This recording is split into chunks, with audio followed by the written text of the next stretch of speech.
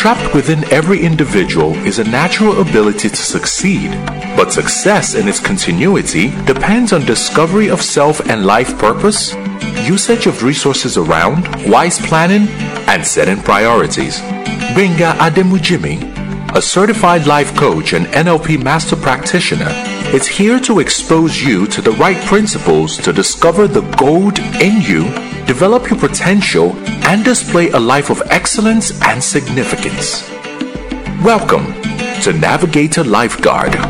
My name is Benga Ademujimi. We started a series earlier this month talking about the difference between the rich man and the poor man. I want to encourage somebody today, please don't waste your life. You only have one life. We were on number 6 last week, and today I will start from number 7. I said to you, the difference between a rich man and a poor man is commitment and no commitment. When a rich man is committed to his dream, when a rich man is committed to his goals, you see poor people not committed. They make a lot of excuses. Oh, Buhari is bad. Oh, Ambode is not good. Hey, Fashola is not nice.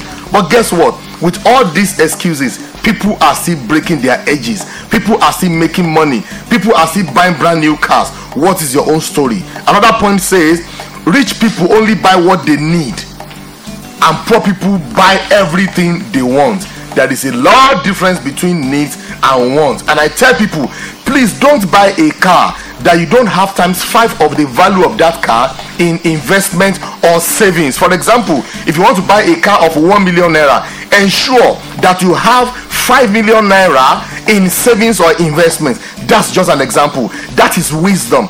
Don't be like somebody who made 5 million naira and bought a car of 4.5 million naira.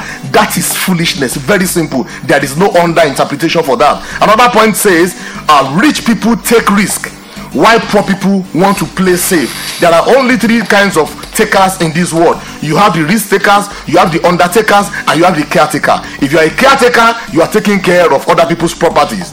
If you are an undertaker, you know what it means. You are taking care of dead things. But if you are a risk taker, it is very, very important for you that you understand that you have opportunities to make it in life. Another point says, rich people, they value association. They value association. But poor people, they don't value association. They fight with anybody. They insult people. Even when they want to go out of relationship, they slam the door. They don't care. That's the difference. And the second and last point says, rich people keep on learning every day. A wise man says, the day you stop learning, that day you start dying. Are you dead or you are still alive? If you are not learning, I can assure you, you are a dead man walking on the street. But poor people, they think they know it all. They don't respect anybody. They don't respect time. They don't respect contact. They don't respect opportunities. They don't respect leveraging on opportunities.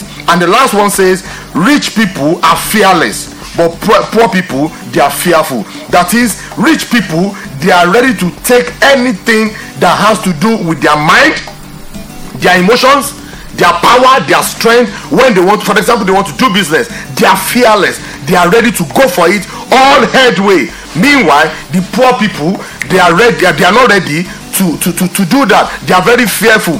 I've said times without number, and I'm saying it again.